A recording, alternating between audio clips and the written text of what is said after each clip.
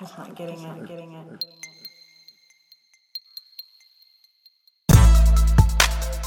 Welcome everybody out there in podcast land. The Good Times with Good People Company proudly presents the Loft Party Podcast, where it is always about good times, good people, and good talk.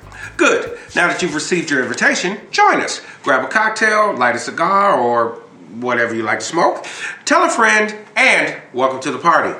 I'm your host and moderator, Rio, and let's introduce today's panel. Of course, our returning champions, Chris O'Connor. He's co-owner of Liquid 9 Broadcast Media Production. Dave Elliott, we call him Big Dave. He's the owner of C&P Construction. Back from hiatus, Brian Massey, our own personal brain mass. He is the marketing analyst for True Media. A new person on the panel with us today, Chris Kipp. He is... Okay, I had you write this down. I should have written this down myself. What does this say, man? Automation sales for a German company. Okay. Now we'll take that. And of course, the anonymous female, because she doesn't want you to know her name. And today on this show, we are going to be talking about shootings and beatings and briefings. Wait. Oh my. I have one thing. Okay. As far as our cigars goes, yes. We usually don't talk about our drinks and our cigars. Well, which we are actually going to get back to this season. And since you're interjecting, we'll start with you. La Flor Dominica, top cigar, the Andalusian Bull. I've been talking about La Flor Dominica forever. You have. And they have some of the top brands in the last cigar aficionado, several of them. Okay. La Flor Dominica. Lito Gomez had no experience in the cigar business. Actually ran a failed jewelry business. Was from Spain. Came over to the Dominican Republic, started figuring something out about cigars, and now is one of the best guys. Okay. Here's to you, Lito. All right. Bring on the airbender. So we will go to Chris Kipp. Oh, wait. What are you drinking? What are you drinking, Big Dave? I am drinking some apple brandy today. Okay. That's a new one. I don't think we've had an apple brandy on the panel before. A little bit of winter warmth here. All right. Chris. I usually follow Dave's lead on the La Flor Dominica airbenders, but I'm doing a little lighter Oliva G tonight and a Guinness. Okay. All right. And you know what? This may actually be the first official beer. I think Ben's had one a time or two. Ben has had some... Okay, you're right. He has had a couple He will beers. drink that Pilsner Urquell. You are right. It's a Czechoslovakian Pilsner. It's been a long time, though. It has been. Chris O'Connor. What are we... I honestly have no idea. Just like the label. It's one of those Avos. But, that's the new Avo. Yeah, and it's a good smoke. It's a good smoke. That's a Robusto. Yeah, I have had one very, of those. very pleasant, almost like a habanero type leaf and smoke to it, Yeah, I like it. Because I'm usually an Oliva guy, normally, but today I was like, switch it up. Okay. And what are we drinking? Well, I'm always drinking Rager. I know. So that's not even a question. And of course, Rieger is one of our sponsors for our podcast. Thank you so much, Rieger. Normally I am also smoking, but I am getting over a thing, so I am not smoking a cigar today, and I'm actually not very thrilled about it. But I am having a barrel-aged Manhattan, one of the house blends of the Majestic Restaurant and Pendergast Club. And you're thrilled about that? And I am very thrilled about that because, as our brain mass would know, we have tried to get Manhattans other places and have been disappointed. What are you drinking, by the way, sir? Actually, Big Dave is sharing his apple brandy. Okay, all right. And then for seconds, I brought some Maker's Mark. Okay, all right. Mr. O'Connor, and that's quite a nice flask. You're a true gentleman. That's quite a nice personalized flask, by the way. I have to say. Thank you. And more often than not, of course, when we're not announcing what we're drinking and smoking, the anonymous female has a drink, and when we are, she has H2O. Ladies. I'm getting over being sick, so I'm not drinking anything. Well, you can go with his maker's mark or something, a little medicinal purposes only. You obviously do not know me. Yeah, I was just going to say that ain't happening. So, If you want to see it all over the table, sure. there you go. All right, so as I was saying, shootings and beatings and briefings. Oh my! So first, before we get right into the topic, I have been seeing, and somebody else at the table may know better than I, but it seemed as if there were a lot of RIPs in 2016. We did the list. I mean, a lot of RIPs in 2016. And we had definitely mentioned quite a few of them, so I'm not going to go through the list, although I did print off a list. But there were a few names on here that I forgot about or didn't know passed away that I thought were at least worth mentioning because I thought the people at the table, at least most of the people at the table, would know some of these names. What were you about to say? The only ones we missed, because it happened the day of the podcast, was Carrie Fisher and Debbie Reynolds. Debbie Reynolds, which was two of the names I was going to bring up. You know where I noticed how many there were is on Facebook when there was a live video feed of just like pictures of. Oh yeah. And I actually thought that was pretty cool. But still, the Debbie Reynolds Carrie Fisher thing, that was kind of that's one of them freaky things where you go, whoa. Yeah, within a day of each other. Yeah, that's crazy. You know, you hear of old people have been married for years and years, and then one dies, and the next one dies 3 hours later. The brother said she wanted to go. She said, "I want to be with her," and boom. She went with her. And she went with her. Mm-hmm. Sure did. It's amazing you just tell yourself that and do it. Mm-hmm. Well, so the story that they talked about was people do or can die of a broken heart. That's what they call it, broken heart syndrome. Broken heart syndrome. Or maybe she was a Scientologist and she chose to We're not going to go into that. She chose to depart her body. For any of you Scientologists out there. Oh, but yeah, I know. We were looking at a thing on Scientology, and so L. Ron Hubbard, of course, died of a stroke. But the way they explained it to their parishioners is that he chose to depart this body so that he could go to the next level of research that you can't do tethered to this realm. But what really happened was he died of a stroke. Died of a stroke. Was that the same choice he made to live up at Catalina Island in international waters to not pay taxes? Exactly. I remember that one too. A lot of your choices. Come on now. Exactly. Oh, so a couple of the names I noticed. One was Tony Burton. For those of you who don't know him by name, he was Apollo Creed's trainer in Rocky. Yeah, so I was like, oh damn, I didn't know, I didn't know he passed this year. Was it Duke? Wasn't that his name? Yeah. Because then he ended up being in all of it. He became. He trained Rocky's trainer. And he even was in Creed, I think, wasn't he? I know he was in Rocky 5. I think he was in Creed. Rocky Balboa. I think he was in Creed. Yeah. I don't remember him being in Creed. I think it was Rocky. Wasn't he in Rocky 25 too? I think so. I don't think that ever got sent out. I think it was in Rocky 25. I think that one got sent out. Those Rocky movies. And the other name that I thought to mention was and by name I'm fairly sure that nobody's going to know who I'm talking about, but William Christopher. Oh yeah. Absolutely. Finna say, I think a couple of people on the table, but anybody out there in podcast land who's ever watched MASH, he was the Padre. He was the Padre. He was Padre on MASH, and after MASH. And growing up, I actually did used to watch MASH and liked MASH a lot. That's a good show. So when I saw that he passed, I was like, oh wow! And he actually was the last person that passed in 2016.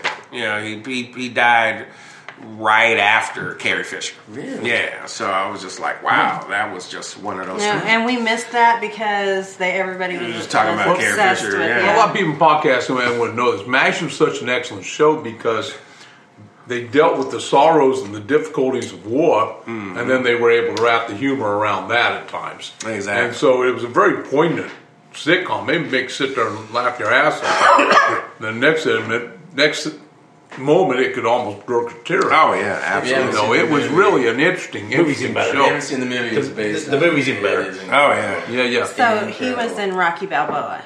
That was his Yeah, last. That was his last one. Okay. I remember he was training in that because he was talking about how old Rocky was. Yeah, because he was not a young man in Rocky Balboa by a long shot. All right, so there obviously has been a couple of really tragic things happen in this past week, and as we do, I figured we'd get a drink and light a smoke and talk about them. So first on the list is yet another shooting in Florida. So the shooting at the Florida airport is what I'm talking about. They got a gentleman named Esteban Santiago, young man too, 26. They got him and he was charged with that shooting rampage. If I'm not mistaken, it killed 5 people. 5 and wounded 8. Yeah. And he was able to reload twice. Yeah, and 2 clips. Well, and was able. Yeah. You had 2 clips and a pistol. And was able to fly to Florida with his gun in his checked bag. Got his checked bag, loaded the clip, and started unloading. But he was part of the National Guard, though, wasn't he? Yeah, He was. which I think that was. I believe he was already discharged. He was. He was. And he'd walked into the local FBI office and said the government was controlling him and telling him to do things. Well, see, and therein lies the problem because this young man was schizophrenic. Yeah. Well, they held Absolutely. him, but they held him for 4 days, and they had no reason to hold him long. They couldn't. He hadn't legally done hold him anything longer. at that point. I understand this, but it becomes a deeper problem with mental illness issues.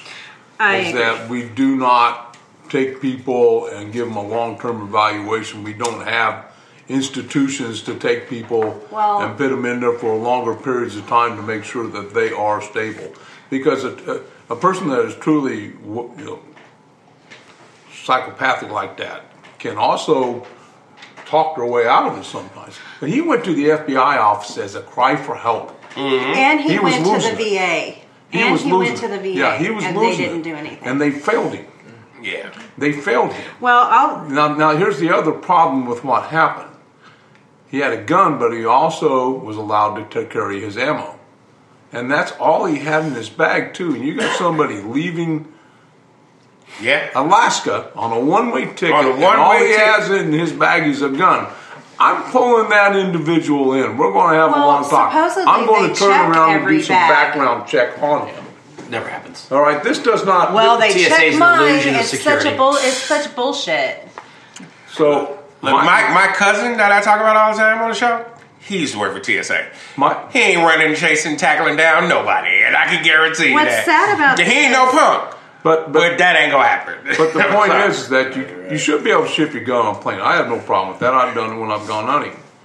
Maybe you should ship your ammo ahead of yourself. That's what I'm thinking. Like, you should have to be able to ship the ammo. Or buy it where you're going. A gun can't hurt a soul without the ammo in it. Gun cannot hurt a soul. I actually kind of agree with that. I'm with reading that through thought this. anyway. Just there's maybe can't you have take to. ammo. Well, Maybe you have to UPS yourself the ammo. You can't. I think he honestly is just shooting up a different place at that point. True. I mean, he clearly was going down there for one reason, and I don't think it was he hated the airport. I think No, they it said was that just they had no idea randomly why picked he a spot. chose Florida, other than he had like a stepbrother or something that lived there. But why did he go shoot these people? Because once again, he was still crying for help. He wants to be locked up. He knows that he is toast. He knows that he is toast and he cannot function in society. So he figured out, this is how I'm going to get locked up forever because I'm crazy. I really believe that this is what the young man did. It's very disturbing. Yeah, because he didn't shoot himself afterwards. He laid down. Right, and that's what I was going to say. The thing that surprised me when you see these is like they got him, and that never happens. Yeah, they usually kill 5 or 6 people and then themselves. Yeah, he shot all these people and then laid down and put his hands behind his back. Well, the police never fired a single shot at him. Which is, as far as I recall, uncommon too. Yeah. So and it's really sad to me too that it says Anchorage Police said it was not immediately clear if it was the same. They took a gun from him and gave it back to him. Yes. There's failures there. Mm-hmm. I think TSA is like any tragedy. Moisturizer. There's usually later in the afternoon, police in Alaska said they had returned a handgun to the Florida airport shooting suspect after 31 days, which was temporarily taken away from him when he underwent a mental evaluation late last year. They couldn't hold it after 31 days. Yeah, but when I read there's just so many red flags. To me, at some point, I kind of agree that there's been 2 or 3 things that you've done. You went into an FBI, the Anchorage, airport took a gun from you, or police took a gun from you. Why wouldn't you be on some kind of check this shit out list? I mean, to me, that is a perfect person that you would put on a list of some sort. And it was obviously had been to war. Yeah. He also did not get out with the honorable discharge. He got out with what's kind of an in-between discharge between dishonorable and honorable.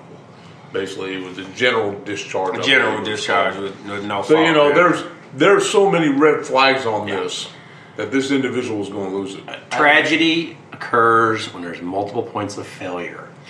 Typically, right? Yeah. So there's multiple points of failure. The thing is, they've talked so much about... I mean, I think in this country, you got to be able to put up with the good and the bad. He did not commit a felony. Do I think he's crazy? Of course I do. But my God, he was never convicted of any felony of any kind, which would prevent you from having a gun. We already have that law in the books. Yeah. So you have to give people the benefit of the doubt, or otherwise you're going to run the reverse action of locking up all kinds of people who shouldn't be locked up. And the number of people who are on the do not fly list that didn't even do anything, just had a similar name to somebody else, is already a problem. It's just it's. Here's another point too. So we shouldn't have them Minority Report level pre-crime. Well, at baggage claim, there's no security. I'm not saying you can walk right in the door at baggage claim and shoot people up. Some taxi driver could come in. You can come right off the curb and shoot people up. Yep, very true. Well, especially in our airport. I mean, so I agree. Especially in our airport. This is terrible. But when I hear that read, I mean, they did check. So they did go through some procedures. I mean, so they did. Yeah, it's just a tragedy. I just get pissed because they take my bottled water every time, as if that's dangerous. But the gun, was able to get through with the check bag. I'm like, it's kind of like let me drink a third of this, and if I don't drop dead, it's probably water. It's probably water. There was a guy who published a article that was in the New York Times about over 1,000 ways you can legally, with stuff that is TSA approved, bring down a plane. It didn't happen today. And it's insane. It's the illusion of security. That's what I said. And that's it. I travel extensively for business. Me too. I'm there 3 times a month, and you just got to deal with it. Well, the last time I went through, I told him, I said, if I had my knee replaced and I just had shoulder surgery, I cannot lift my arm above my head. And full body search. Just full. I so much just wanted to drop trowel and then commando. Go ahead. There you go. There it is. Look at it. I mean, I'll wear a Speedo anywhere, that, so why should I give it? You're just waiting, aren't you, Dave? I am waiting. I am waiting. He's waiting on the day, podcasters, that they think he's old enough that they can just go, that's an old guy. And he can go, and just drop trowel in public. I'm a little bit weird that way. It's more of a protest. It's a protest. I ain't got nothing to show them, that's for damn sure. I have a feeling you just fart and walk off. So we had another, before we actually get to so that was the shootings, part of the shootings, beatings, and briefings. But I found that today, for those of you here at the table that maybe haven't had a chance to look on the news, there was another shooting in Florida. It says, manhunt grips Orlando as police search for suspect in officer's shooting death. So this guy, where's his name? Because they actually did put his name out. Markeith Lloyd, Career criminal. who was a career criminal and was wanted. There was a reward out for him, 60 grand. Hadn't he killed his ex-wife or somebody? Yeah, he killed his ex-girlfriend a month ago. He's accused of it. Yeah, he was accused of killing her a month ago, and he was on the lam. Probably a pretty good idea he did it. And then she didn't bring that up. and then today, Chris. and then today, he killed. She was pregnant. That's what did it. 13-year-old veteran female police officer at Walmart. Yeah. He shot at a sheriff, and then the second death was a police officer on a motorcycle. Was a deputy. Yeah. That got cut off, he hit and the motorcycle. Yeah. since he was in the manhunt, they have to. It said Lloyd had been arrested 20 times in Orange County since 1994. 20 So times. at a certain point, I'm definitely not a 3 strikes. like a 3 strikes person, but at a certain point, your punch card is full, don't you think? I think it depends on your quality of at-bats. I'm okay with 3 strikes if you're playing in the big leagues. Oh, well, yeah. Like if you shot somebody 3 times, you should stay in. I don't need But to I'm see thinking even if it's like drug related or assaults or something like that, at 20, I think your punch card should be full. I'm you sorry. are a scourge, total scourge to society at that point. I mean, There is no redeeming you. You have exhibited no points of redemption. So, goodbye. See you later. like I say, I'm definitely. You're going to get 3 squares in a crotch until you croak. I'm generally not a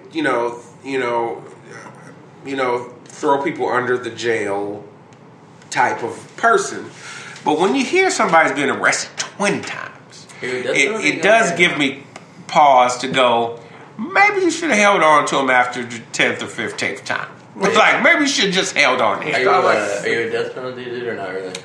It depends. It does depend. To tell you the truth, I am. It's a case by case for me. It really is case by case because Well, it's like if you I ever- think just like in A Time to Kill. You rape a little kid. Yeah, I'm done with you. I'm done. I don't care. I don't care about you redeeming. I don't care about you rehabilitating. If you kill old people, I don't care about you rehabilitating. Well, If you kill somebody similar height, similar age, similar weight, what happened? I at least then want to know what happened. was it a crime of passion? Right. Was it a crime of passion? Was it a him or me situation? Like I do want to know, but there are certain situations that I'm like, I don't care what your You may have story just is. said 20 crimes of passion. I have. You're gonna choke me. How would this played out? My sword passed. I got into a Mexican standoff one time, Yeah. and the triggers never got pulled. Okay. And you know what? But if one of us situation- had pulled them, Yeah. Somebody. Yeah. that person's going to go to jail. Yeah. At And- that point, I want to know what happened. I want to know how in the hell did these 2 men get into a Mexican standoff? Because, and I actually do want to know something about the victim as well as the guy who did the shooting. so we can try to come to a proper sentence. Because yes, you did do a crime. There should be big time, but you know, 20 years I should probably get out for something like that because I was just quicker on the draw. Exactly, and that's kind of what I mean. But what if somebody would let's take the individual that's had 7 DWIs. Yeah, I'm at a point with them too. I'm going, nah. Well, you know what? You're done. They put you in and let you out, and you're habitual.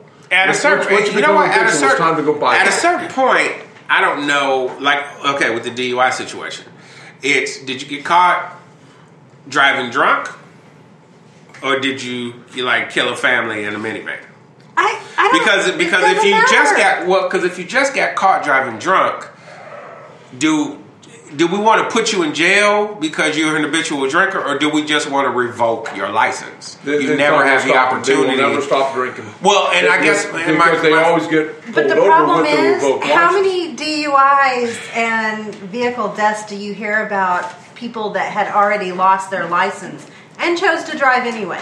Well, yeah, and you should definitely go to jail for that. Like, I have no compunction with you going to jail if you've lost your license and you're now driving. Like, that's like you already lost the right to drive. So you are breaking the law, and you hurt somebody or kill somebody. So yeah, I don't have a problem with that. So for me, I guess it really is case by case. But let's move forward. So that really does conclude the shootings section. And let's get to shootings and beatings. Now here's...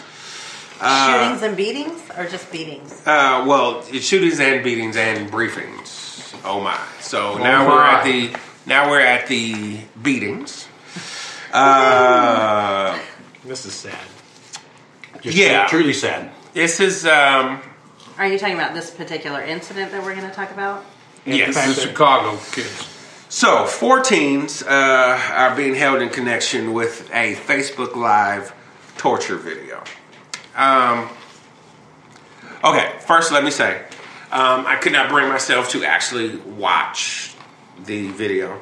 I felt that for the show, I probably should, but it's probably for the same reason I don't watch torture movies. I can't bring myself to watch people be inhumane to people. Not for my entertainment, certainly. So I wound up not watching it. But you know, we were talking about this when they first started talking about it on the news, and it really, really saddened me in a way that I wasn't expecting it to. For a couple of reasons. One. It saddens me for the young man being tortured.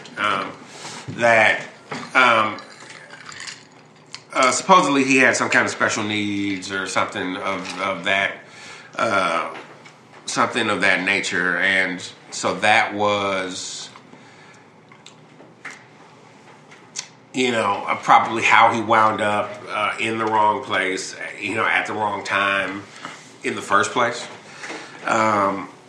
And apparently this started off as them just being assholes and kind of picking on the kid, and then it turned into kind of slap boxing, and for whatever reason it escalated to the point of actually dragging the kid off and torturing him. Wasn't there some conversations between the teens and the mom?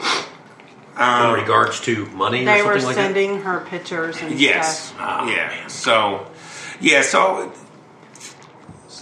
what I wrote down here was first, what is wrong with these damn kids? Second, what do we need to do? And third is, how did we fail them to the point that they've become a mob that kidnaps and tortures a kid? Because what they kept saying during the video I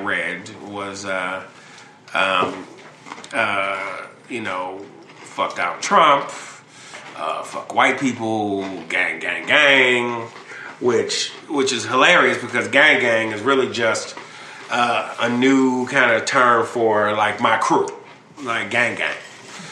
So like me, like if somebody came up here and started talking shit to this table, one of us could jump up and be like, "Hey, you ain't fucking with my crew, gang, gang," because you're not. That's all that really means. So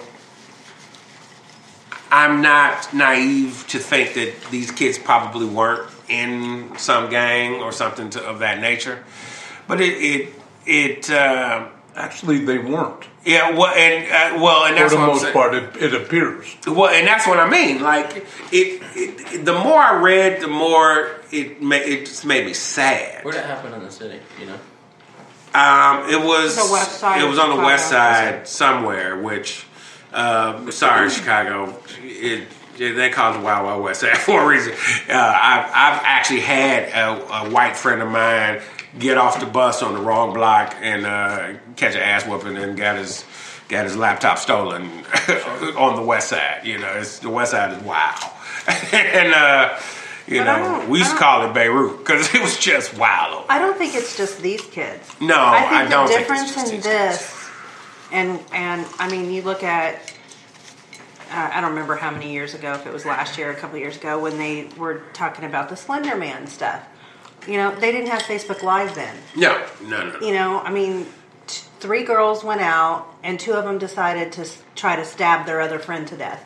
They were 10 years old. Yeah. I mean, it's not just this. No, it's an I guess escalating issue because now it's kind of like what we talk about. It's immediate gratification of being able to do something. I'm showing you that I'm doing this live. Yeah. Whereas, you know, before it was, we're just going to take pictures and post it. Yeah. And, you know, I mean, it's just, I don't think the issues have changed. It's absolutely horrible. The immediacy. That not only did you do this live, but you did it to somebody that couldn't fight back. Exactly. Not because of a mental illness. They had him bound and gagged. Yeah. So it doesn't, the mental illness makes it worse.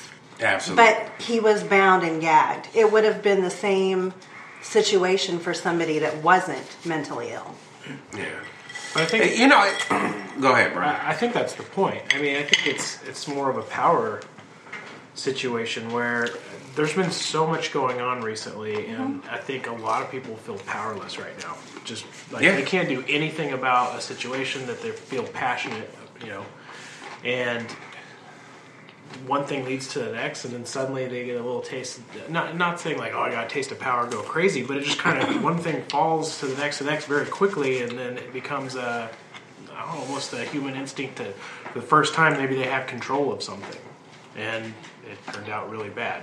Yeah, it's you know, every time I hear of one of these stories, whether it's, you know, if it was a group of white kids doing the same thing to a black kid, it would make me equally as sad because it makes me wonder. Excuse me. It makes me wonder where the humanity has been lost. Exactly. This is a negative humanity, and Exactly. where did your humanity go? How did you come to a point where you lost that humanity and became animal?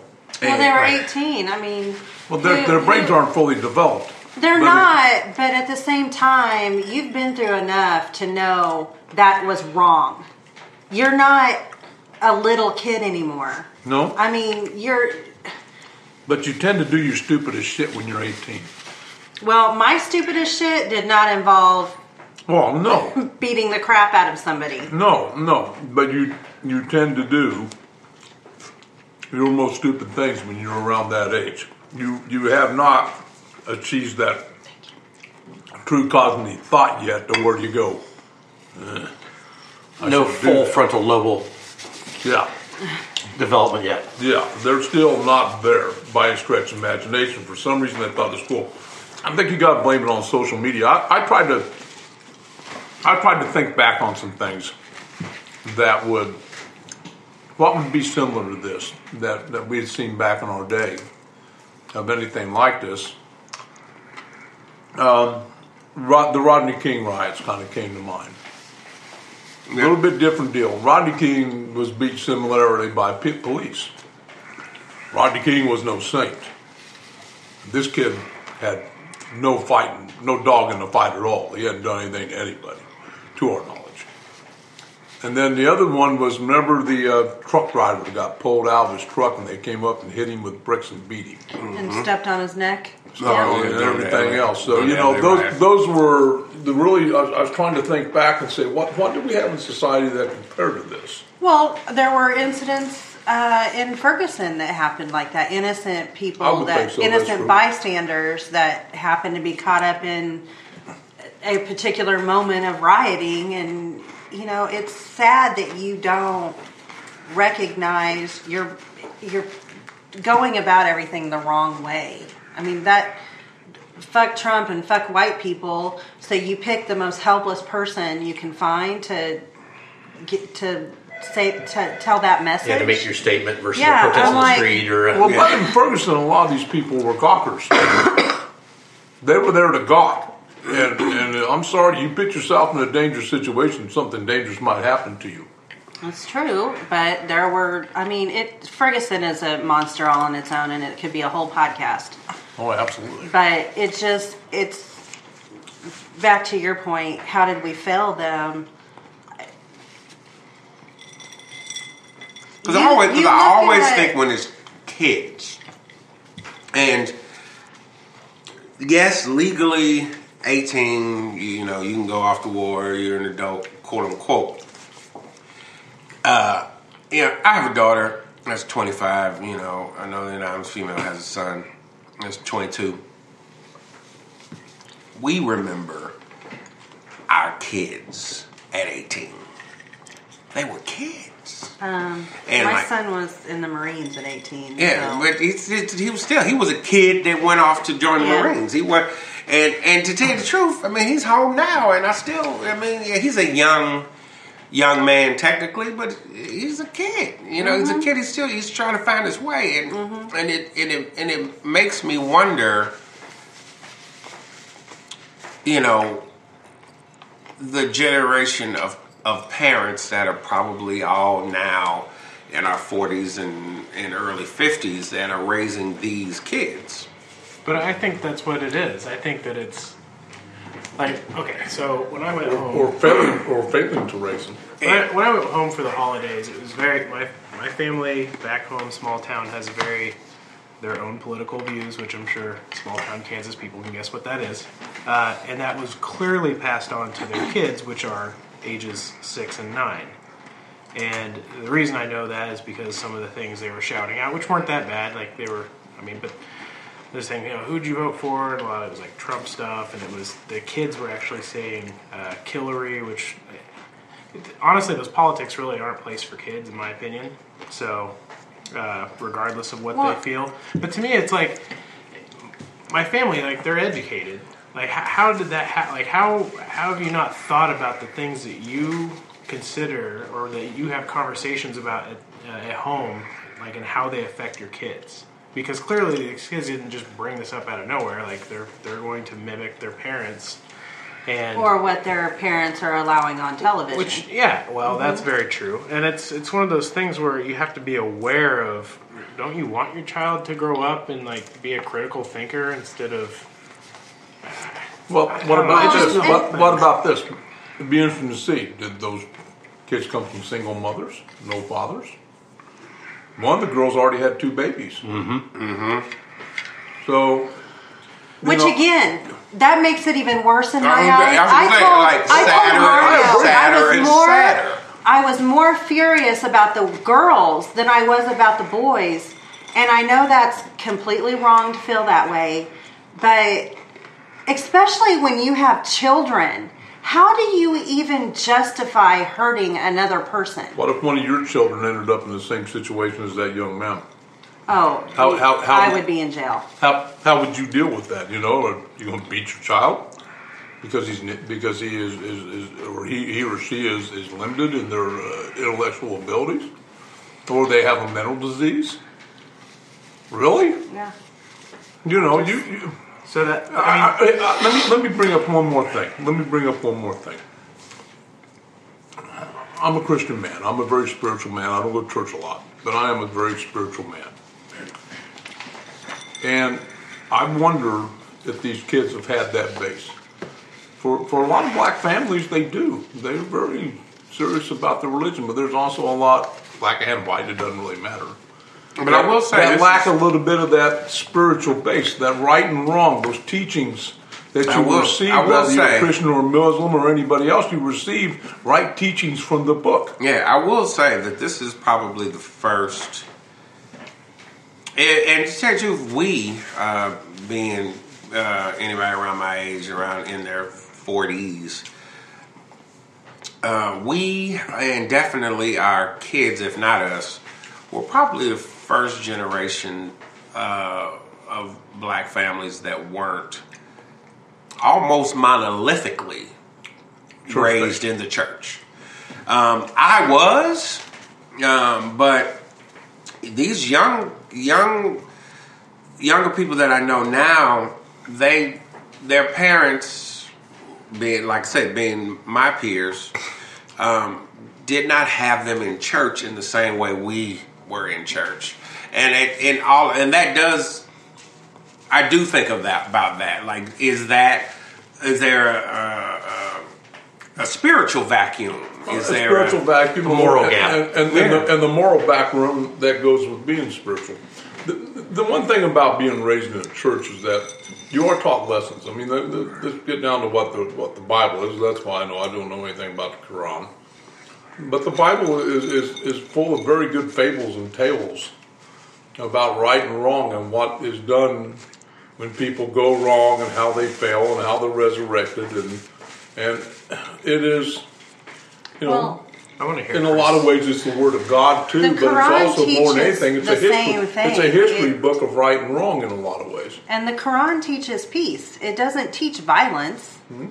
I mean, it's a peaceful book, just like, I say just like the Bible, morality. But I mean, yeah, right. Faith-based morality. They are very much the same as the Bible is, at least where that's concerned. I would think it would be. I couldn't see it being any other way. But we had those stories. We went to Sunday school when we were kids, and we were taught these good things about life and how to treat each other and how to look upon our neighbors. Basic respect for human life. But the thing is, like, I didn't. My dad had to go to Catholic school. They were Catholic. He hated it. So he would literally have us hide from the church bus that would come by and honk its horn and be like, "You want to come to Sunday school?" He would be like, "Get down, hide." Like, he did not want us to go to church. So I didn't grow up with that, and I am. Was that a Catholic thing? Excuse me. Okay, so a Baptist thing. So the church bus going around. It was Baptist. It was a Baptist church. So I guess I'm trying to figure out, were they going around to members of the church or just to the neighborhood? It would have had to have been to the neighborhood. Like, we went with somebody on a Sunday as a guest, and so they knew where we lived. And honk honk, nope, we were not allowed to go. Okay. Like, we had to beg my dad to go to church. And by no means was he like this horrible heathen person, but he did not. He did not do well in Catholic school. We did not have a religious or spiritual upbringing by any means. My brother is now a pastor, and I mean, I feel like I'm a fairly decent person. I'm not one to hurt people or, But except Mario. Mario's over here. I don't know, maybe she's sketchy. Well, my wife had a similar thing. I mean, she was sent to Catholic school, and she's in first grade. She got bored. She left the class. She was always in trouble, and it just never has. She definitely has a Catholic upbringing. She went to a Catholic college and got her degree, and all this. But she's kind of funny about that. And it's kind of been. I don't push her one way or the other, but it's something that she's not fully all in right now still because of the upbringing she had being a Catholic. Well, she had issues with it. But my wife, is not one of she doesn't let go of things and put things away like I do. You've been quiet, O'Connor. Yeah, this is a tough one for me. I just think I do not think this is an increase in violence. I think this is an increase in reporting on violence. Mm-hmm. Everything's under the microscope. Ability now. I feel like this country has done horrific things for 300 years, and they've done great things for 300 years. I think now we just hear more about horrible things because it's available and it's out there. Everybody knows I'm not religious and not spiritual in any way, but I feel like there's an inherent just level of humanity that at some point when you're violating that basic level of humanity. Mm-hmm. And the fact that you would bind, torture, and gag a kid with special needs, I don't care if you're religious or not. I don't care if you've ever seen a church, for God's sakes. You know that is a violation of everything that is sanctimonious in this country and in the world, to be perfectly honest. And I would say this. I find religion to be a book on how to get along with other people with a whole ton of other rules imposed that just seem abstract to me. And normally when people get out of religion, it's not because they're not good people or they don't have a moral standing. It's because the rules just become arbitrary and dumb, and you just pick different rules. So, I don't know. I don't think it's a Catholic. Each person has their own way to be able to deal with that. But I know you as a good person. I know a lot of people that aren't religious as good people. Sure. All of my friends, I trust them. Because I know that they believe in a positive humanity. Yeah, I believe in an objective moral right and wrong. I always have. I think that morality exists whether you go to church or not. And I think most people instinctively know how to get along with other people. And I think I only go to church a couple times a year. It has nothing to do with my spirituality. And I don't want to devolve this into a religious conversation by any stretch. What I think is just, it's more of a human conversation of, I don't know how you get to the point where you set aside just your base level humanity to do this to somebody else. That part I don't understand. And the fact that they're 18 is troubling to me because, they did know. They knew instinctively what they were doing was they knew it was wrong, right? But also, you are right. They're dumbass kids, So, do you give them the death penalty? Do you leave them in jail for the rest of their life? Is there any chance that they're ever not dumbass kids? I don't know. I have no way of knowing. But we still learn something from our parents. And we've had this talk, and we all had something that our fathers and our mothers and our families brought to us. And that's the part of raising your child, not just having children. Now, Mr. Brainmass over here, we got interrupted. You had something to say. His wheels been turning quite a while on this subject. I've been watching him. Now, his wheels may have gone way past what he was going to say already, but... No, I agree with Chris on that. I think that... my opinion on the Bible really is the same. I think that it's a set of stories that really help kind of explain this is how to be a good person, and there's a lot of rules that are added to that, but it's become not universal entirely, but obviously a lot of people know about it, and it's an easy tool to use to say, here's how you become a good person. But if we bring it all the way back to your question, is where do we go wrong? Mm-hmm. I think it just happens generation after generation of, one doesn't teach their kids maybe a certain way, or that and then it just keeps happening, and then if you don't know what you don't know, and if that's all you've always been around, and I'm not saying that's an excuse to go act this way, but I think without having that baseline, and then being put in a situation where, again, it comes back to, I think, a power play where you feel helpless, and then somehow this situation became perfect, the stars aligned, and then they felt empowered to do something, and it escalated. I think that is how almost all really bad crimes happen. And I will say the dude who shot up the Florida airport may be a different case, but I will say, just from personal experience, there were two kids who tried to break into my car one night, and it almost ended up with one of them being shot in the head trying to break into my house. So it started off very small, and it grew very, very, very quickly into what would have been a very nasty situation where I was willing to kill him. I'm like, if you don't get the fuck out of my garage right now, I'll shoot you in the head. You know, because I got a wife here, and you know, I knew it was a neighbor kid, and I'm like, I'm gonna let you know now, you are never gonna come near my fucking house. Yes, I have a gun, and she knows how to use it too, and she will shoot your ass probably better than I will, and that's just where we're gonna leave it. You know, so you make a statement pretty quick, but it could have gone really south. Yeah, so, you know, it's just interesting to me, you know, because I don't want the statement that it's just sad to let them off the hook. What they did was indefensible and morally reprehensible, and really whatever book gets thrown at them, hey, you did this one to yourself. But it makes me sad that there's a generation falling through the cracks, and I just don't 100% know how we're failing them. I think that's a broad statement. Well, I put it like, and I'll say this: I know personally people who have kids, and they are hardworking, good folk, you know, moral compass all the way straight, and have tried to put their kids on their straight and narrow moral compass, and their kids just want to be assholes. They just want to be, and they get in more trouble than you can shake a stick at. Not because their parents haven't tried to raise them, but because they want to do it. They want to do it, and okay, like growing up.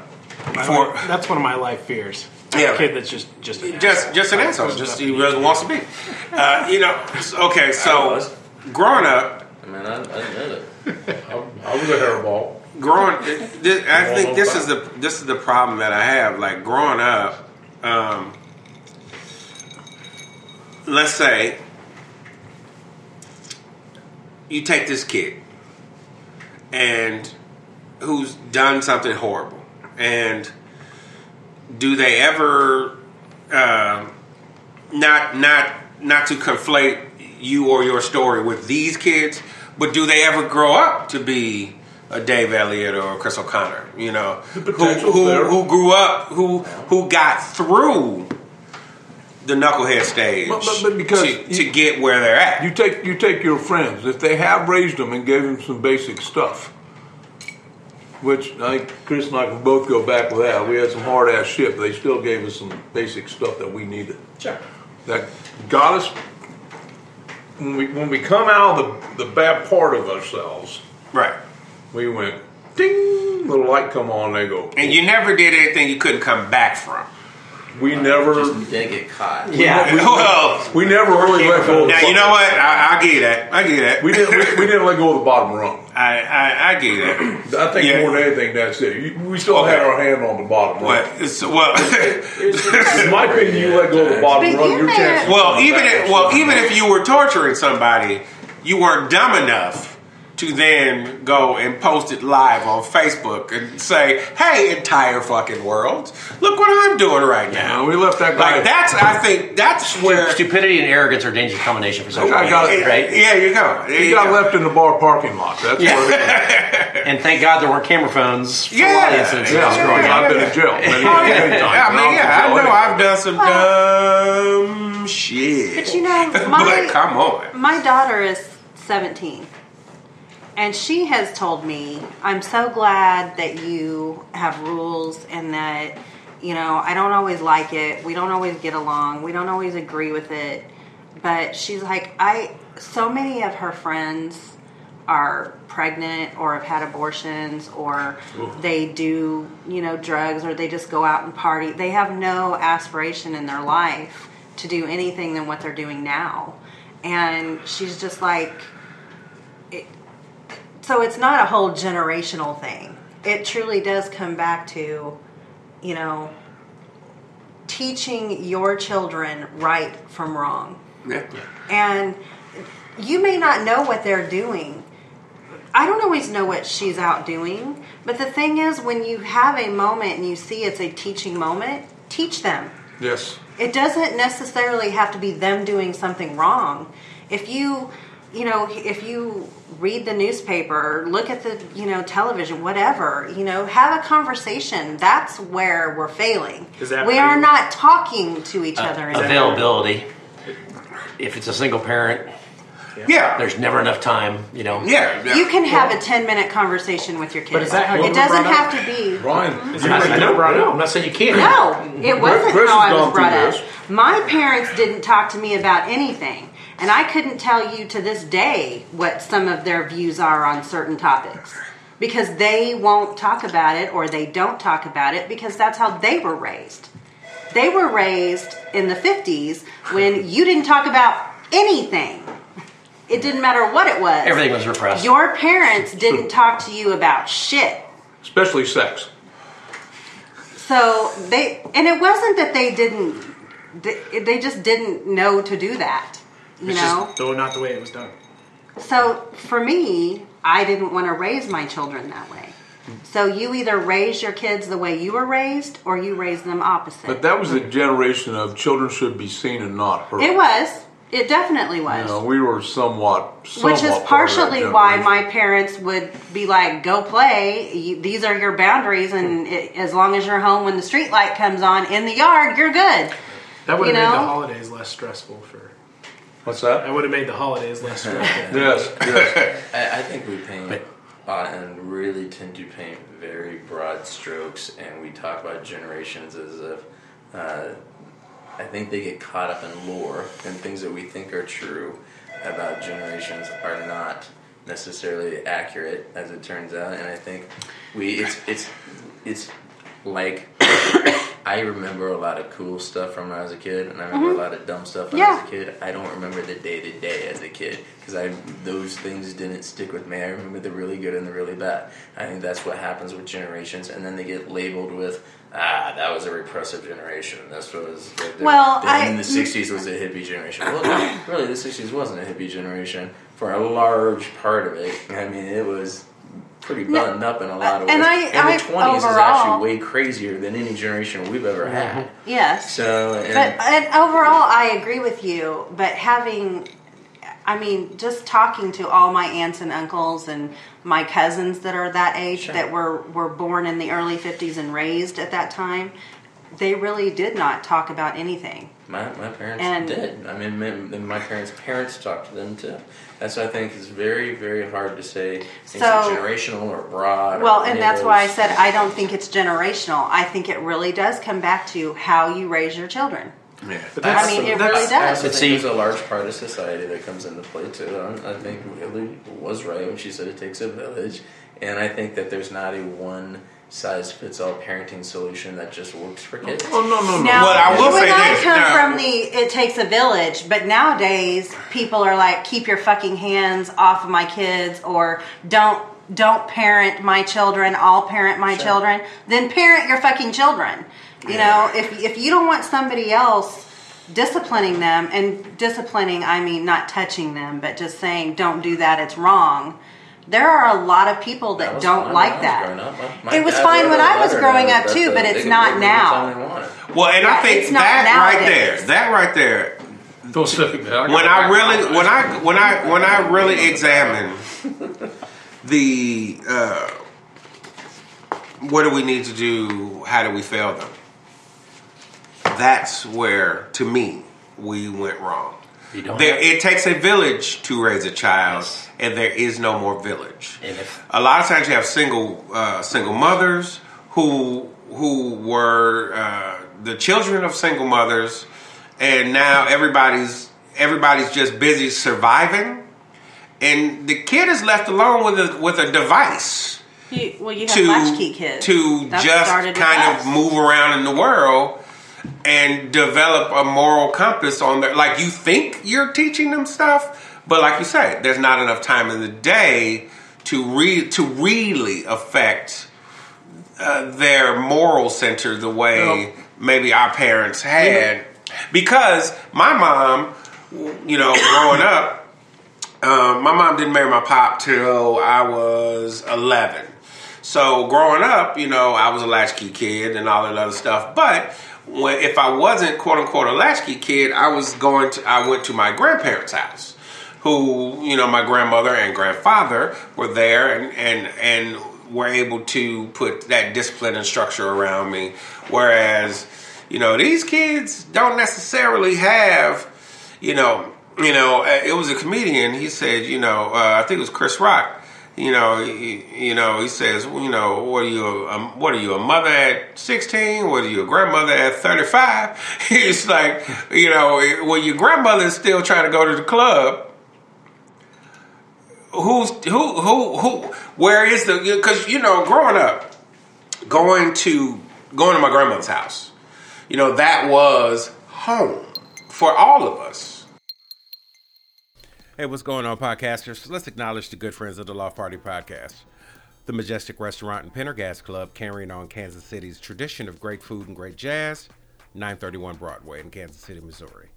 The J. Rieger Kansas City Distillery, whiskey, gin, vodka. That is, oh so good. And friend of the podcast and panelist, Lane Boland, managing to keep the podcast going. Apparently wealthy or not. Now onto our regularly scheduled program. It was a safe place. Yeah, and so my grandmother, my grandfather, and you had the entire familial center. And I think a lot of the kids, and it may not be generational, but I think a lot of these kids are having the issue of they don't have that structure. They don't have the extended structure. So if dad's either there or working two jobs, so he's never there anyway, and mom's doing the same thing, and then there's no extended structure, like your friends are raising you, and you're raising your friends. And then, like you say, arrogance and stupidity equal catastrophe if you leave those two alone long enough. I'd be interested to know one thing about these four kids. Gwen Grant, president of the Urban League here in Kansas City, and I were talking one night, and she says, you have to understand one thing. There's many of these kids that get up to go to school that literally have to get themselves up to go to school. There's nobody there to tell them get up and go to school. And they don't have anything to eat. If there wasn't a meal program at school. Sometimes they come home and there's still nobody there. Yeah.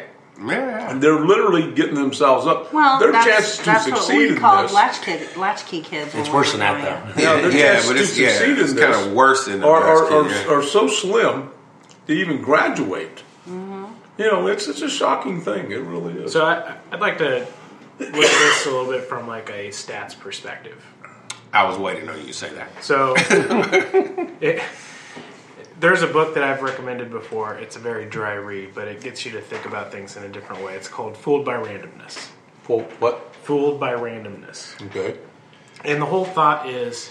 That sounds like a mathematical book. It is. They talk about like Warren Buffett quite a bit, but they're like saying, hey, there's this guy that had nothing and made billions of dollars just betting on... But mathematically, someone had to be able to do that. Like someone placing bets constantly out of the whole... bell curve spectrum, someone's going to be on that top end, just like someone's going to be on the bottom end. And it works that way with behavior, too. I mean, it works that way with everything in life. There's always a distribution. Sometimes it's not the bell curve, but it's something similar to that. It has its own shape. But I think that in combination with what O'Connor said earlier, which is that there's so much more media, and so we hear about these things. And you add that with the fact there's 7 billion people, we're getting closer to 8 billion people on this earth. That spectrum, that shape of the bell curve is the same, but there's a lot more people in it. So therefore that tail, the population of that tail goes up. Yeah. Just like every other piece. And as it goes up, we hear more and more about it in the media because there's more stories to tell. Bad news sells. And so...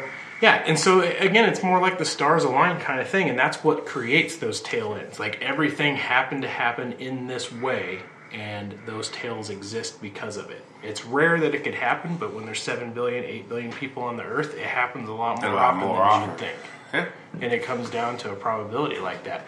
Maybe it was a single parent that had 3 generations that never talked, and that's what it ended up being.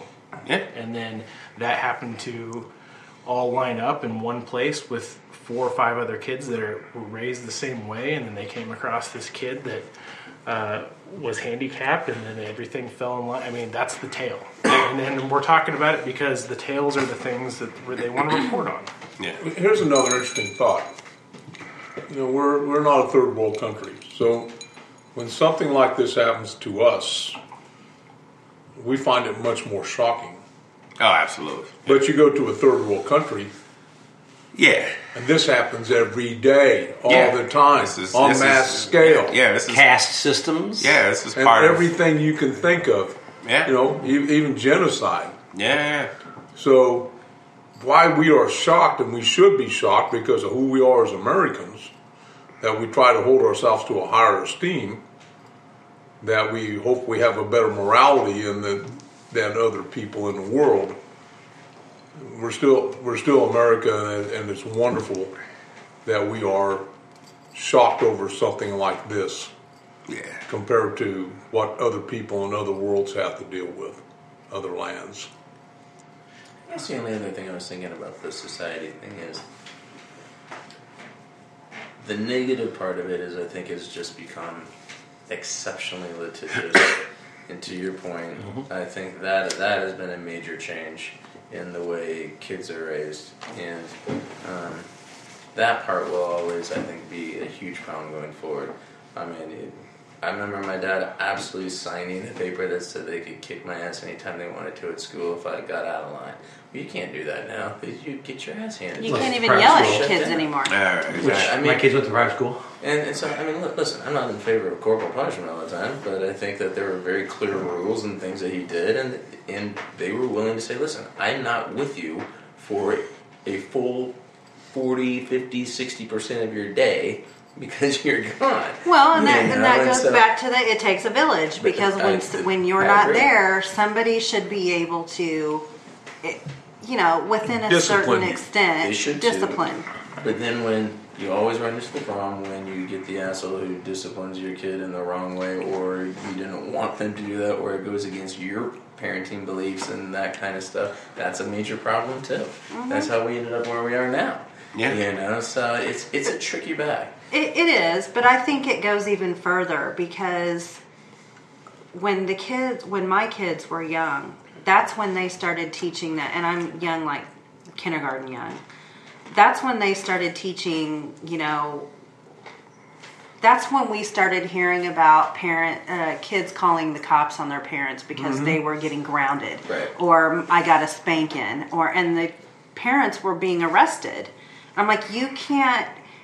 But you know what that was born When out was of? it? When was that it? That was born out of the fact that there was so much domestic abuse that was going on that they didn't. But they didn't anything teach about. it the right way. There's a difference between domestic abuse and discipline. I'm not disagreeing. What I am saying is that there was enough domestic abuse going on that now, by law, if a domestic abuse call comes into a police station, somebody has to go to jail. Yeah. Period. Yeah. They have to arrest someone. But that's where once again a law was too broad based.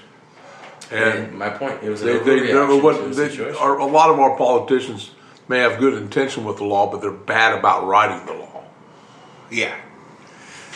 Intentions and how it gets applied is the problem. Yeah. What did I say? But before we go to our last topic, what's that old saying? Is that the road to hell is paved with good intentions? Yeah. I mean, if you think about most of the major gun crimes that happen in this country, they're already violating somewhere between 15 and 20 laws that are on the books. It's not that another law all of a sudden changes it and people go, let's make it tougher. It's already there. If you read what the gun laws are that are already on the book that they don't enforce, it's unbelievable. Just taking a gun across the state line, if it's an illegal gun, is a felony. It's a felony. Does anybody ever do anything about it? No. They don't go They don't after. look at the right well, I guess that's the problem. What is the right person? How to you look sell for, a gun. you know, Into- and then you get into You're into a civil rights problem. But these, and like, these things, like these profiling me. These Yeah. laws have teeth too. I mean, they have years in jail for doing different things. And I read an article where there was, I want to say 25 or 30 gun laws, and they started adding them up. By the time you got to the end, the dude's serving 1,000 years. So, you know, but they don't enforce them. Because the politician always wants to go, look at me, I passed another gun law. How come you didn't enforce the first ones? You know, passing the other gun law doesn't help the situation. Enforce the existing laws and it'll take care of a lot of the problems. I do too. We just have a general disillusionment about institutions anymore, and maybe this could be considered a generational kind of thing. But I do believe that Americans in general, over the last 30 years, 40 years probably since Nixon resigned, and probably started it, and then other things. Vietnam War probably honestly started it. Then other things beyond that, you just started losing faith in institutional ability to look after your kid in the right way. You know, a lot of people lost faith in government, and their government's done enough to be worthy of losing faith in. And I think you had, like, you know, talking about Catholic stuff. I mean, all the sex abuse scandals that they've had. Oh yeah. It turns out, and I think they get a bad rap. There's about 2% of pedophile priests. Well, it turns out there's about 2% of pedophiles across the country. Yeah. So it's statistically, the bell curve about the same. But when it's done by somebody that you put your faith in and your trust, and it's an institutional thing that then gets covered up and protected and all that stuff, you begin to have your faith shaken in an institution as a whole. And I mean, dude, I have family members who are priests who got caught up in that crap. Like, you know, you're one of the lowest forms of earth, and I would not want my kid around you in any way, shape, or form.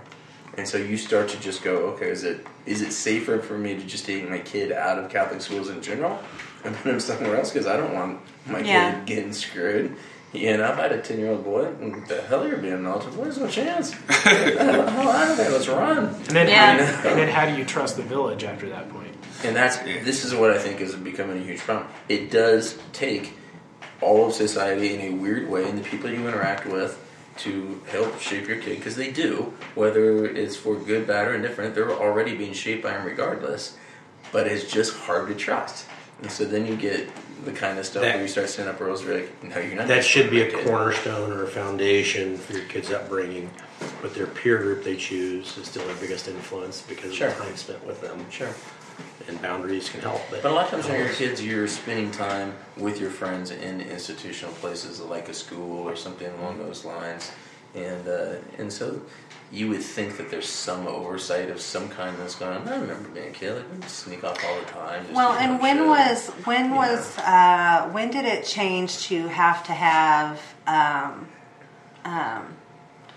you know, where both parents had, or, you know, I mean, in some cases there's only one, but, you know, when I was growing up, my mom didn't have to work. You know, she was home. She was home when we went to school. She was home when we got home. You know, it wasn't until I was probably in 6th or 7th grade before she had to get a job. There's a mass exodus of women getting into the workforce when inflation went through the roof in the late 70s under the Carter administration, and you were paying 16% interest rates on your home all of a sudden and things along those lines. And then also, truly, I think there became a point, don't forget, like, there was the big national organization of women trying to pass a constitutional amendment for all these various things, that it inevitably got defeated eventually, but a lot of women did not want to be home. You know, want to get the hell out of the house. And I say women because I'm a woman, Well, but I mean there are some. We have noticed there that. are some. I'm glad it's noticeable.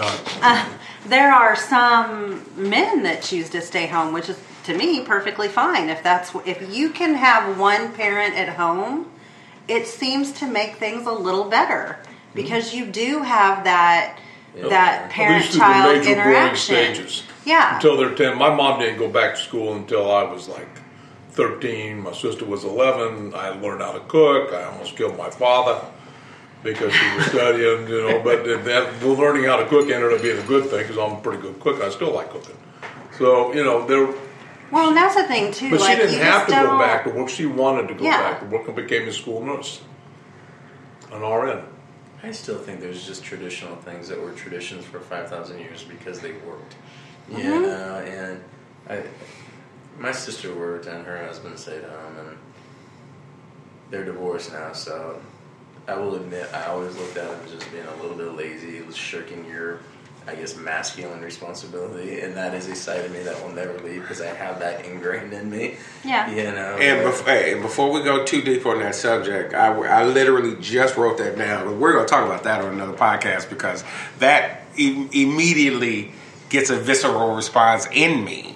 Just hearing about guys staying home versus their wives. But you know what? And I know that shouldn't be a thing. Because we're in 2017. I know, like, I should be more masculinely evolved than that, and on so many levels I am.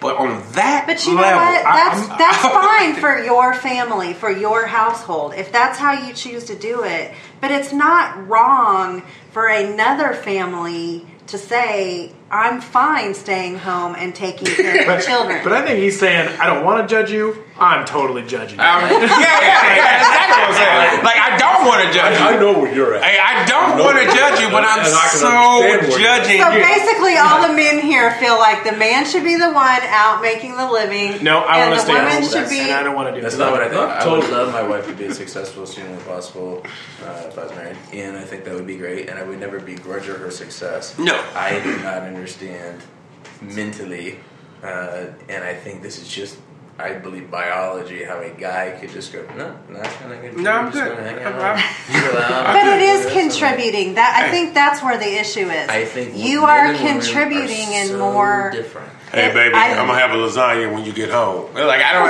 understand that. But you don't have any idea how nice that is for a woman that works No, to be able to come really do. home I do get and that. not have her second job, as most women that work say. I do get it. I do get it. This is going to be a great topic. That's why I say I don't want to explore this now because Michelle, I want to be the first one. Michelle's been retired now, and guess what? She waits on me more than she used to. yeah. And my wife's been retired for 15 years. We're reverting back to that. But do you get home cooked working, you're meals not. or no? More often, no. But here's the thing. I don't think it would be lasagna. If it were reversed, it'd be more like, Chicken out on the nuggets. grill and something. like barbecue. It doesn't matter as long, and it's probably going to be healthier, to be honest, because it's barbecued and not sauced to hell. But you can still do both. Let's I don't expect dinner when I go home. Because my wife, she was working too. And like, there was no expectation of that. It was just, as a dude, I'm like, I cannot not contribute. and I can respect that. Yeah, really, and that's really where I am. I just don't understand. Yeah, I get that I'm wrong on this. It's not a wrong or a right. To me, it's what works for your household. Truly. Okay. Because you're not. That's what I mean. Is my impression that it is wrong is wrong. Let's cover this one next time. Okay, we got to move on. We got to move on, and we will definitely bring this back as a topic on a later podcast. And we've got to get to the final shootings and beatings and briefings. Oh my! So, in front of the anonymous female, she has the statement that the Donald made that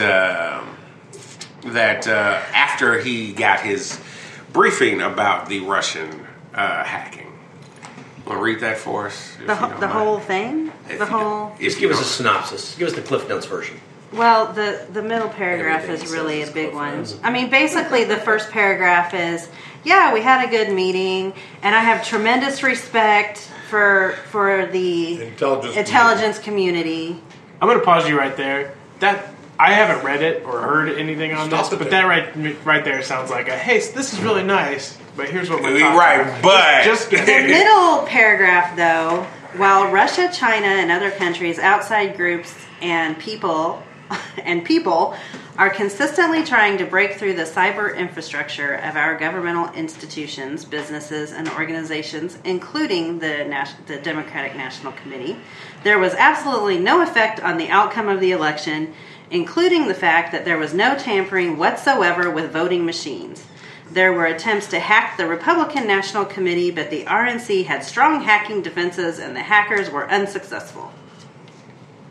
There's some truth in that. So whether no, Oh, yes. whether it some truth, yes, whether it is our government, organizations, associations, or businesses, we need to aggressively combat and stop cyber attacks.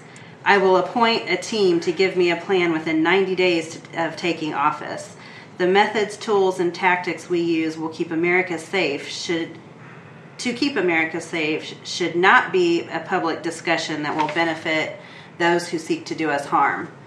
2 weeks from today, I will take the oath of office, and America's safety and security will be my number one priority. Puke. There's a few things in there I agree with, I will say. I would agree. So, there's a couple Is things. one of them, we don't need to know every single thing that our government does to keep us safe? Absolutely. Yes. I think that I don't want to know how you keep me safe. I just want to feel safe. Yeah. I just want to feel safe. I don't feel like I If you're- need to know if you- every single thing the government, Well, and if as you did, far as that's sure, I concerned, agree. is doing.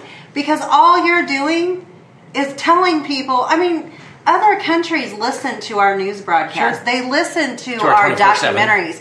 They listen, I mean, what their was job. that show that was on that was talking about the military weapons? And I'm like, why is this even a show? Was it just future Well, weapons? what you got to remember. Yes. Yeah, Something, I remember and I'm that. like, why is this even But a you got to thing? remember It's already the stuff. It's already It debriefed. doesn't matter though. I'm like, 50 years old. it may be debriefed, but you still don't need to put it on TV. Wait. Let's get down to one basic factor. And I do not know if it would have made a difference. I can tell you what the State Department's cyber systems for against hacking would be. If she would have kept her server at the State Department. They're not even talking about that Well, though. no, They're no, talking no, no, about no, no, a no. server that was used by the WikiLeaks, national. WikiLeaks got through to her server. Got through to Podesta's server because Podesta did it when bought into a phishing scheme and gave them everything they wanted. That's a fact. These are facts. This is reality, and it has to be dealt with in a real situation. The DNC may not have had, obviously, maybe Podesta gave them the phishing to get into the DNC. I don't know what happened. They had a lot of people screwed up that allowed these people to get into their systems. And I don't care how you want to spin it or how you want to look at it. The bottom line is these people did some really stupid shit, and they exposed themselves to getting hacked, and all that information came. Did it affect things? Well, yeah, but you were the stupid SOB that let it happen. I'm surprised. Just saying. I'm surprised that he didn't say Russia had nothing to do with it again. Listen, because up until that point, up until the point of him getting the briefing, it was absolutely not Russia. Now there's no mention of that. I think what he said Well, actually, he earlier did was mention it. it's very hard to Today. track down these things. Today. Exactly. He knew it was Russia, but it can anymore. You can mask where you're coming from. It could have been China. It could have been anybody. Out of the 17 Could have been some bureaus guy that in New Zealand. investigated this, 3 signed off and said it was Russia for sure. And then the argument becomes, okay, so yes, Russia hacked a couple of systems. Did it actually influence the election? Because if you look at the election results and where she lost, I don't think anybody was worried about whether or not she was sending servers. there was no to election release machine. them. I don't think know she how lost many. because she did not take advantage of Pennsylvania, Wisconsin, and Michigan, and had paid no attention, assuming that they were a lock for the Democratic candidate, and it was actually the outlying manufacturers that And the media played right kicked into her it. ever-loving ass. And she was really a Yeah. bad And candidate. she I'm did sorry, a she bad was a campaign. bad candidate before. She's still a bad candidate, and if she runs for anything else, she will still be a Listen, bad I like her, and she got my votes. You already know that. But I think she ran a very piss-poor campaign, and I think Bill Clinton was the first one to call it out and said, this is a bad campaign strategy. You need to be spending time in Wisconsin, Michigan, and Pennsylvania and lock those up, because if you don't win those, I think it was a perfect storm of bad. The media could not report enough on Donald Trump and his stupidity during the Republican debates, and it just moved on into the presidential, part. So who ended up being the brilliant on it? and how aren't we hearing that doesn't make it okay, damn money. though. Why aren't we hearing stories trashing the media right and left for? They are talking about that. They are talking about media reform and blah, blah, blah, blah. Again, I'm a Democrat and I vote Democratic all the time, but I vote independent, probably even more than that. What I do find slightly offensive about this election is every time you hear a story about Donald Trump and the upcoming inauguration, there's always the disclaimer of whether or not you liked it, whether you voted for him or not, whether you agree with him in any way on the results, blah, blah, blah. Then that's always the initial disclaimer. That's never happened before. Well, there's also except for Bush. Half the people voted. Yeah. I mean, so like. Yeah, I mean, I kind of get it. I think people are still stirred up, right? Well, I think telling people, do you ever remember a giant disclaimer that comes out before every single time they talk about the president-elect? I mean, nobody did that to Obama. Nobody did that. So you missed, I don't remember them doing because that you with Bush didn't. either. We were all saying, give him a shot. Talking. The first time because of the way the election went down. The election went. So my question for you is, why do you feel they're doing that? Like, why? Why do you? Because think I think everybody thinks Trump's an idiot, and for some reason he has stirred up a massive amount of people who are freaked out by what he's going to do, and he brings it on himself by tweeting stupid shit out all the time. And they've started getting Republicans that voted for him that are concerned now about, and it's just, but the thing is, America made its bed. They're going to lie in it. It's going to happen. I don't agree with it. Office. But my thing is, and that's true. I had a conversation with a girl I work with, and she said, whether you like him or not, he is the president. And once again, a disclaimer just to begin a conversation. No, it was the middle. It was the middle of a conversation. It doesn't matter what we were talking about before that. But I heard before you guys comment. So we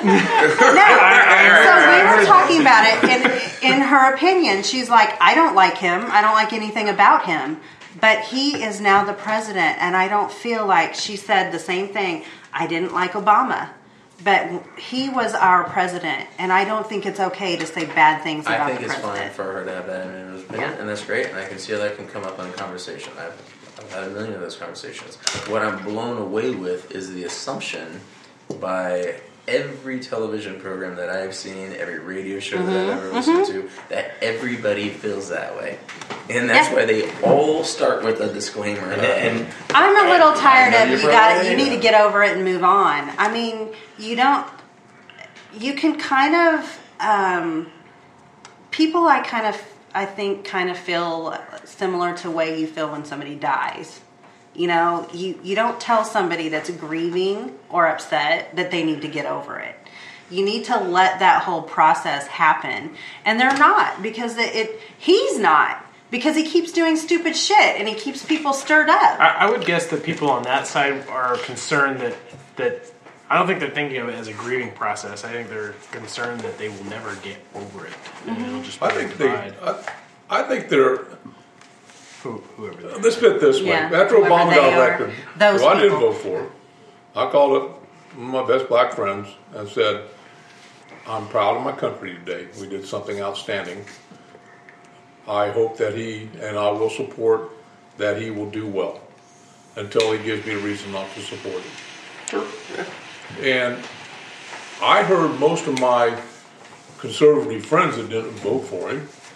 I didn't hear any of them, not a one of them, going, oh God, we're in trouble now. Well, it's kind of like, we're heading in a different direction. There'll be more socialist issues that we're going to deal with and things like this. Well, I know a lot of people, and now they are educated people. We are business people, and we speak with a little bit clearer mind than the ignorant. I shouldn't call them ignorant, but some of the other people who aren't as enlightening and pay attention to things and understand the real way of the world. Those people, and we have one, a very good friend of ours. Their world is so narrow. How can they have a reasonable opinion? Perspective. They only receive this little bit of information. All right, they don't receive general information out there. I have never seen people absolutely freaked out over this shit. And it's kind of like, really? Really? We're not going to have nuclear war on the 21st of January. I can promise you that. There are going to be cooler heads prevail. And I think the country owes the chance for a very different person, a very different personality, to see what he does with the country. What if he succeeds?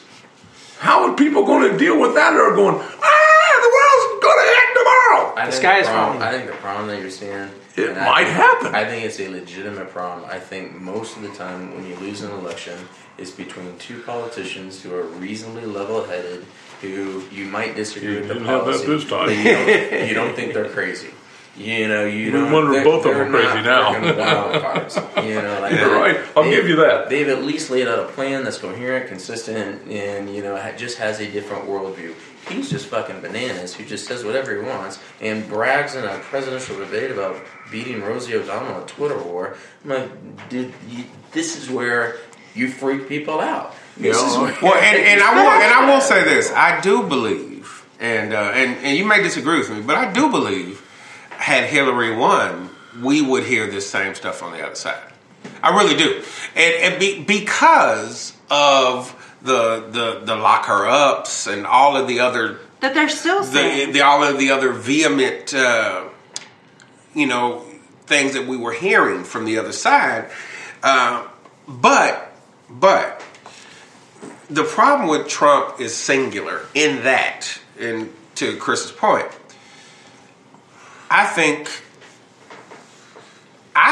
even a vast majority of the people who voted for Trump think that there's a high probability that on some level he is a nutbag. Even the people who voted for him. We're holding breath a little bit. So the people on the other side who absolutely didn't vote for Trump are like, how in the fuck did we elect a nutbag? And so people are afraid because they're like, hey, wait a minute. One, and I don't even necessarily think it's about Trump as you want the country to succeed. And you're not in most elections, like you say, you have two politicians that represent two different ideas.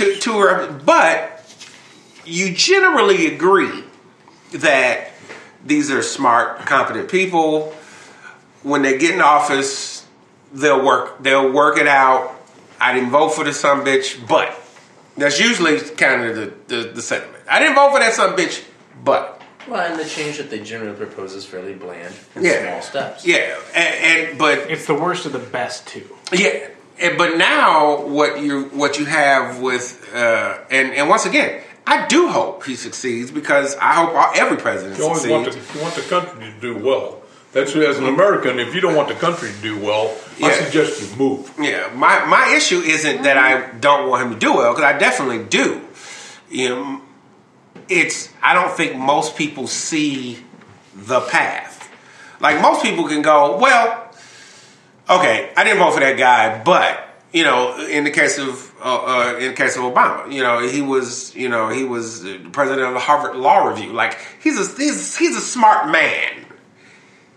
He'll find the path that maybe won't lead us where I think we should go, but I don't think he's going to drive the car off the cliff.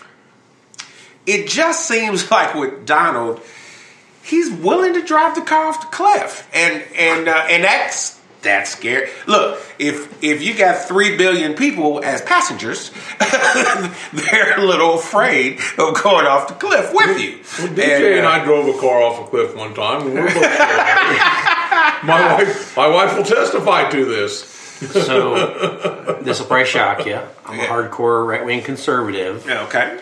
But I voted independent this year. First year ever. Okay. 38 years of voting. You got to vote. I voted. No, I'm saying you got to vote. But Yes. I think we lose faith in the American system, and we also want to blame the candidate versus the process that got him there. Because to survive that process, whether you were Hillary or Trump, it's a wacko process. I mean, you got to be either an egomaniac, megalomaniac, or power hungry. I'm running in 2020 on the Socialist 30 platform. I know you, Dave. I'm none of those. I know you, Dave. I know you, Dave. Yet. An egomaniac, a megalomaniac, or what now? or a Dave Elliott? Or power hungry. Okay. Whichever has the best chance of winning. Yeah. So I have a great platform is all I got. I think what we also do is we tend to we all want a leader, right? Yeah. We want direction and we want clear direction, but we also overemphasize the true power they have. Other than the who they're going to appoint for the Supreme Court. Yeah. That's the biggest, longest lasting influence because the appointment for life. Yeah. But they can't even do that on their own. I know. So you see what I'm getting at. So other than who they appoint, which then has to be approved, right? Yeah. And then there are good counselors. Yeah. There's cabinet members. There's joint chiefs of staff. And seasoned military people. In which we're seeing some of his cabinet appointments, and let me tell you, some of them I'm like, okay. And some of them I'm like, are you fucking kidding me? Well, and I think that's a big concern I have because they were talking about it on the news today. They're in such a hurry to get his cabinet approved that they're going through the confirmations without finishing the vetting process. Yeah, I mean, and I'm like, that to me is not okay. That happens though all the time. But it's all of them. If you talk constitutionally, I would agree with you that the president is supposed to have a limited role. But I think the rise of the power of the executive order over the past 30 years has made it so that the president actually wields a lot more power now than they were ever supposed to have. Yep. And that. But I that's think there's also more the one. influence. That's also a thing that the next president can get rid of. So it's you can wipe them I out mean, and so take them- what? take them all You have away. up to 8 years, and then it's gonna. I mean, Obama wiped out almost all of Bush's executive orders. I mean, that was the first thing he did, which I don't blame him. They're not really law technically, but Well, here's an interesting concept as the confirmations get going. Harry Reid really, he fucked up because he threw the nuclear option out there, and now you can pass a Supreme Court justice with 51 votes. It does no longer take 60, and that was so foolish. Yeah, that was on his part to do that. Yeah. It should be 60. Well, but let me tell you, they will throw that back at him so hard. Well, absolutely. The Democrats are going to sit there and go, "Oh my God, what do we do?" If you're a strict constitutionalist, yes, they will. Actually, if Be you careful really what you read shit. the Constitution, the Senate only has the ability to advise and consent, which they interpret as approval. Yes. Which is not ever what it was designed to be. It was designed to be advise and consent. Right. So if you really wanted to go back to the roots of it, you could go back to that. Yes. And he very, very well may. Who knows? Well, I will say this about before we close today's show. This like I said, this was an interesting week that got me really, thinking about, the direction of our country and the direction of our youth, the direction of our electorate, and all I can say is I really do pray that if the incoming president is taking us in a very wrong direction, that people will do their civic duty in the next election. Get out there and vote. Don't show up the day after and protest because you didn't participate. Because you lost and you didn't participate. Your civic duty in all elections, Yeah, not just the absolutely. presidential. Local. Yeah, I mean, absolutely. I mean, your local elections in particular. I mean, those affect your daily life. Jury duty. Yeah, absolutely. Do your duty. I mean, the cost of freedom is not free. we live in this nation, and the price of admission is action. We have to participate, and if you're not out there actually participating in the elections, whether it's local or state or federal, but like I say, you go and you protest after the fact. Why? Your protest should have been in the voting booth. You have nothing to say. So, with that, I'm hoping that next week is slightly less tragic than this week. But in the meantime, we're going to end this broadcast in the way we end all of our shows, and that is with the toast that started it all for me, and that is to good times with good people.